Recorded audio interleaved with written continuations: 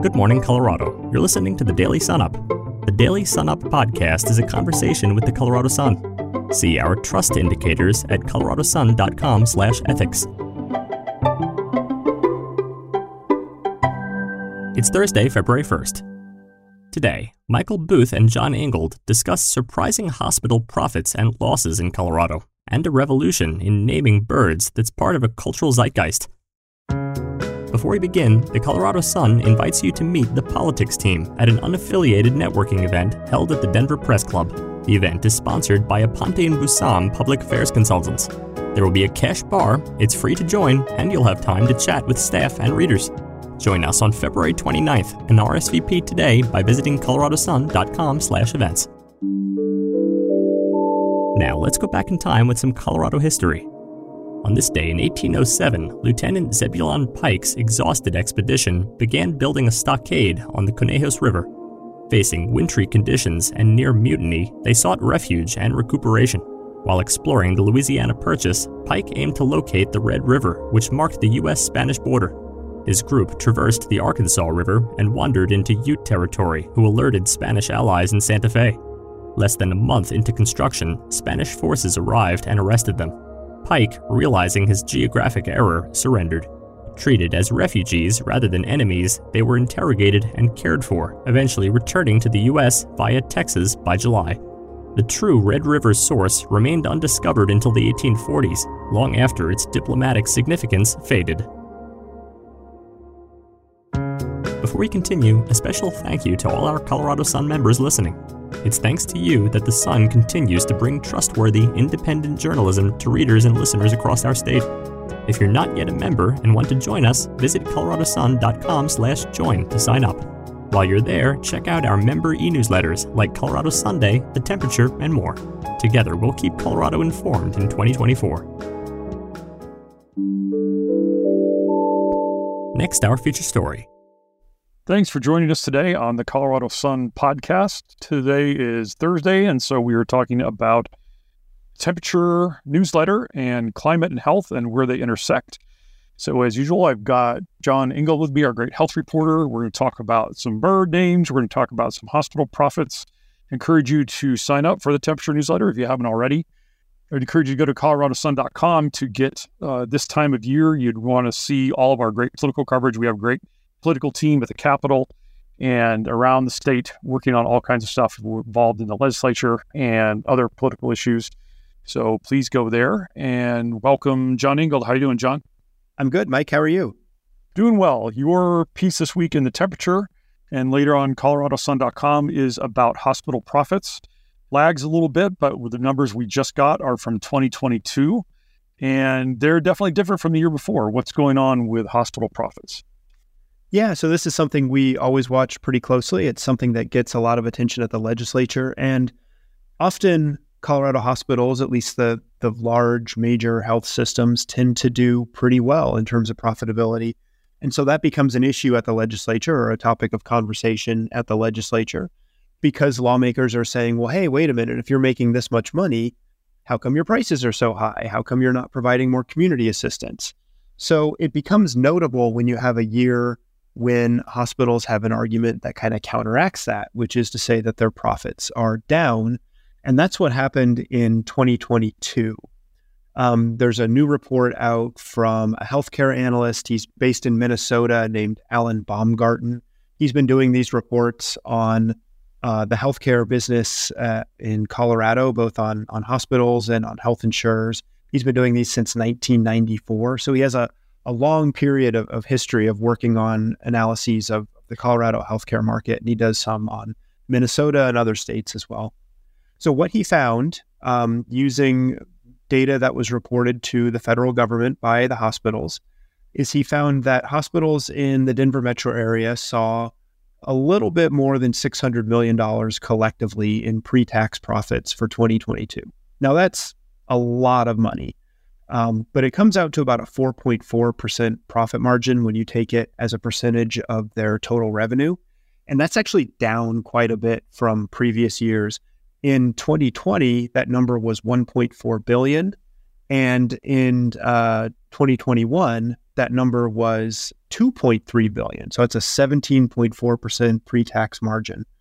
And I keep saying pre-tax. Most of the hospitals that are in big systems, especially in the Denver metro area, are nonprofit, but hospitals that are owned and operated by Health One or HCA are they're for profit. So they would have to pay taxes out of their profits. The other hospitals that are nonprofit, they can obviously make a profit in a year, but they don't have to pay taxes. So that was a pretty significant shift to see that kind of drop in profits for 2022. And there were some pretty big health systems that actually lost money, including UC Health overall in the Denver metro area. When you look at major hospitals outside the metro area, they collectively lost money in 2022. They posted about a $17 million shortfall, which is just about a minus 0.2% margin. So UC Health, you focused on them before. Their losses that you were talking about were not necessarily from patient care. What did they? It's investments that went bad for them. What did they do? It's short GameStop, or what did they do with it? Brought them a lot of investment losses. Well, it's hard to remember back even just a couple years, given how dense time seems to be these days. But 2022 had a really bad stock market, and a lot of people lost money on their investments in 2022, and UC Health was no exception. Baumgarten told me that this is actually the first time he can remember seeing UC Health having a down year. Now, that was sort of off the top of his head, so I don't know that that's like a fully fact-checked recollection on his part, but it is really uncommon to see UC Health have a bad year. And one of those reasons is because they usually do, as you mentioned, they do well on patient care. And they, again, in 2022, they made a profit on their patient care. Not a ton, but a little bit. And then they also have really, really big investment portfolios that tend to generate a lot of revenue as well. So those combined usually make them pretty profitable. So it was significant to note that they were down in 2022. And it doesn't seem like this was it seems like this was maybe a 1-year thing. It doesn't seem like this was a lasting trend for them. Okay. We've reported on some financial filings that they have to make as a result of municipal bonds. And their 2023 numbers definitely look a lot better. They're back to pretty strong profitability, and they're back to gains in their investment income.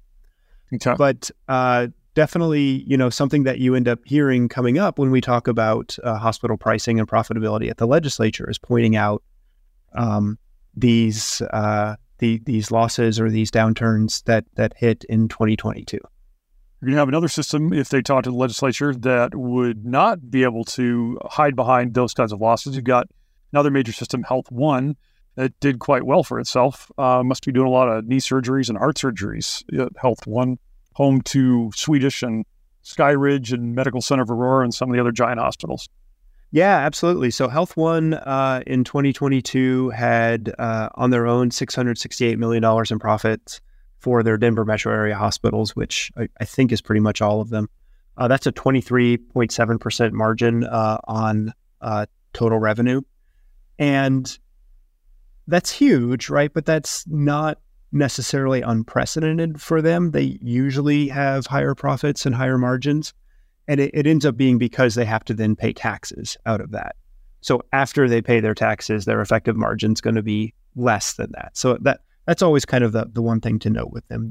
They're a bit of an interesting beast because, again, being the major for-profit system that exists here in Colorado, sometimes you would want to look at them and think like, oh, are they the people we need to give close scrutiny to in terms of their business practices? But I've actually heard state officials before talk about them in complimentary terms. They'll say like, hey, they actually operate really efficiently because they have this accountability and this duty to their investors. And so they provide medical care in a way that is much more cost efficient than what some of their competitors do. It is worth noting, we're talking about the big systems here. It is worth noting that when you start getting down the chain to smaller hospitals, sort of single hospital systems, hospitals in rural areas, and then even the ones that Baumgarten doesn't track, some of the really small ones out in rural Colorado, the financial picture is a lot different. And they have been struggling for a while. 2022, in addition to being a tough year for the stock market, was a tough year for hospitals in terms of staffing costs. They were really getting hit with the need to pay their staff more. They were getting hit on supply costs. And so those would apply to these small rural hospitals, which don't have big investment portfolios that they can draw on in good times.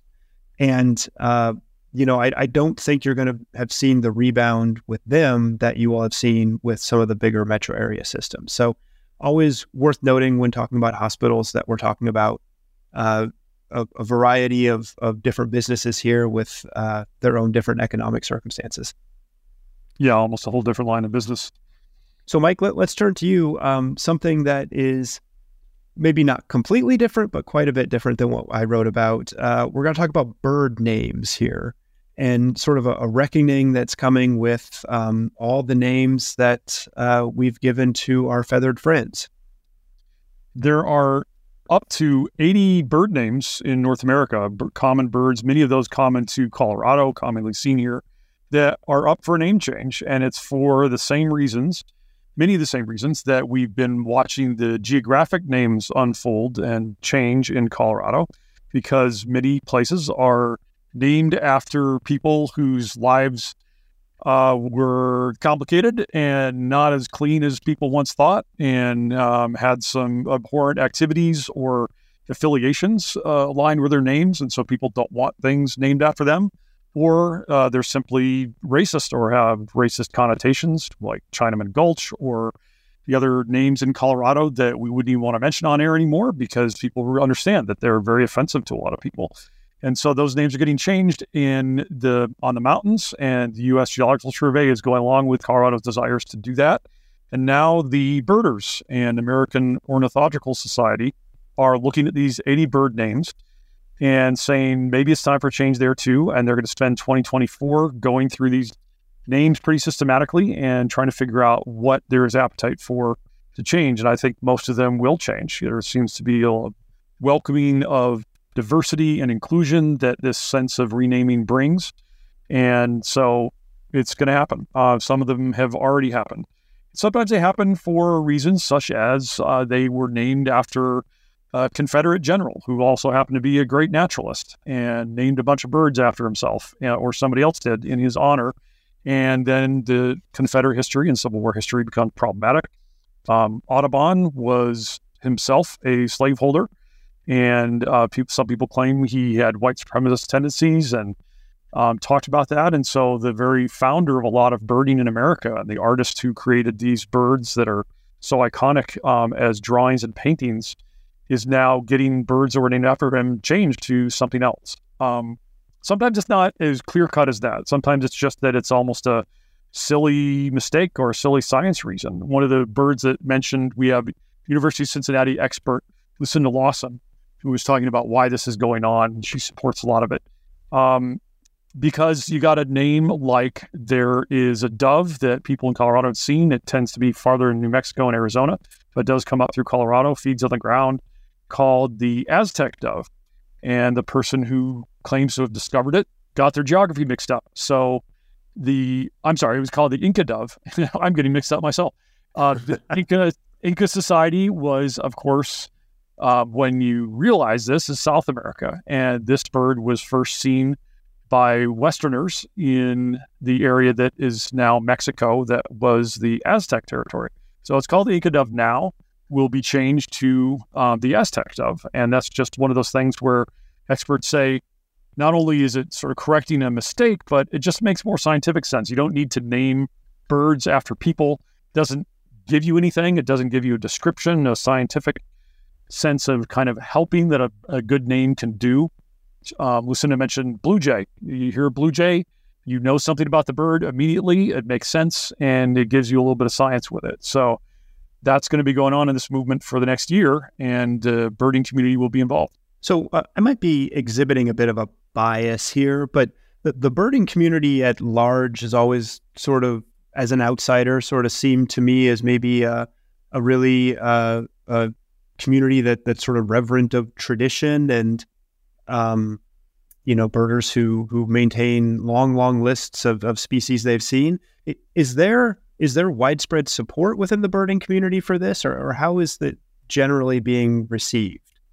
There's definitely some pushback. And yes, birding for a long time had kind of this image of the waspy, somebody with binoculars handed down from 3 generations and passing it along as a hobby and a great way to get outdoors. But it's been changing quite a bit. And there are so many birders now. And there really has been an effort since an incident that happened in 2020 that hit the national news in Central Park that has been another spur for this idea of inclusivity and diversifying the people who are birding and who are recognized as being birders. So a black man was birding in Central Park, and he was in kind of an area called the Rambles. It's kind of a mixture of some brush and a little bit off trail. And a dog was chasing after him and getting in his face and chasing away the birds. He asked the white woman who was walking the dog to put the dog on leash.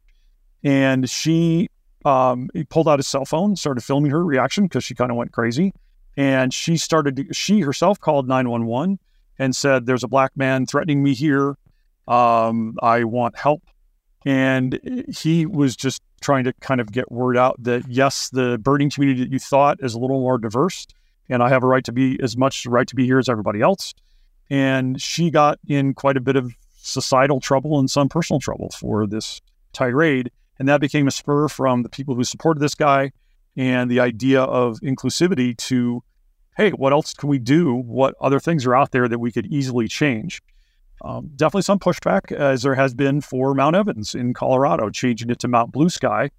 Family members of the Territorial Governor Evans had pushed back and said, well, why are we erasing history this way? There's been movements against taking down Confederate soldier statues, and we've heard all this before.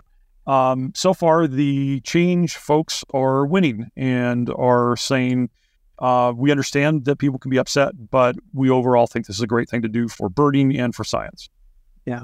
And it's a great point you make that the enjoyment of birds is something for all of us. And when birds have names of specific people, it maybe sends a message about, who those birds are sort of meant to be understood and enjoyed by. And that's not the way we want to exist in society. So it'll be interesting to follow. Absolutely. And I don't think there's any stopping this. All right. Well, Mike, hey, appreciate it. And to all the listeners, we appreciate you as well. And again, check out our newsletter, The Temperature, which comes out every Wednesday and has a lot more climate and health and environment news in it every week. And if you're not a member of the Sun yet, we'd love to have your support. You can go to coloradosun.com/join to sign up. And otherwise, Mike and I will see you back here next week. You can read more at coloradosun.com. Finally, here are a few stories that you should know about today. Seizures of illegal fentanyl continue to rise across the country, and last year in Colorado, investigators seized nearly 940 pounds of fentanyl, or about 2.6 million pills. According to the Drug Enforcement Agency, 3.4 million fentanyl pills were seized across Colorado, Utah, Montana, and Wyoming in 2023. That marks a 79% increase across the region from 2022. The amount seized across the 4-state region last year was more than a 500% increase from amounts confiscated in 2021. Last year, 948 people in Colorado died from a fentanyl overdose. Commercial vehicles, including semi-trailers, would be prohibited from the left lane on Interstate 70 between Morrison and Glenwood Springs under a bill being debated in the legislature. It is aimed at stopping wrecks along the heavily traveled high country route. The measure would also require commercial vehicles to carry chains on Interstate 25 and any state or U.S. highway located west of I-25 from September through May. The trucking industry is pushing back, saying it would stress their 11-hour driving limits as well as the cost of outfitting thousands of trucks with chains. Grand Junction Mayor Anna Stout is dropping out of the 3rd Congressional District race. The move clears the field for former Aspen City Councilman Adam Frisch to get another shot at winning the seat in November. Stout was Frisch's only Democratic opponent in the race, which was upended in December when incumbent Lauren Boebert announced she was switching districts. In 2022, she beat Frisch by just over 500 votes. The 3rd district leans 9 percentage points in Republicans' favor, and it hasn't sent a Democrat to Congress since 2008. Currently, there are 4 candidates running in the GOP primary. For more information on all of these stories, visit our website, coloradosun.com. And don't forget to tune in again next time. Now, a quick message from our team. Hey, everybody. Thanks for listening. My name is Jason Blevins. I'm the outdoors writer here at the Colorado Sun, co-founder of the Colorado Sun. I'm on the weekly podcast with David Krause every Monday. And I also write a weekly newsletter. Comes out every Thursday. It's called The Outsider. Take a look at each issue has sort of early glimpses of stories. I got stuff on housing, high country business, high country culture, public lands, public land managers, kind of just about anything kind of interesting and happening on the Western Slope. Try to get into it. Ski industry stuff. I invite you to come check it out. It's one of the many newsletters we have at the Colorado Sun. Head to coloradosun.com/join and become a member and support the Colorado Sun. Appreciate you guys listening. Thanks.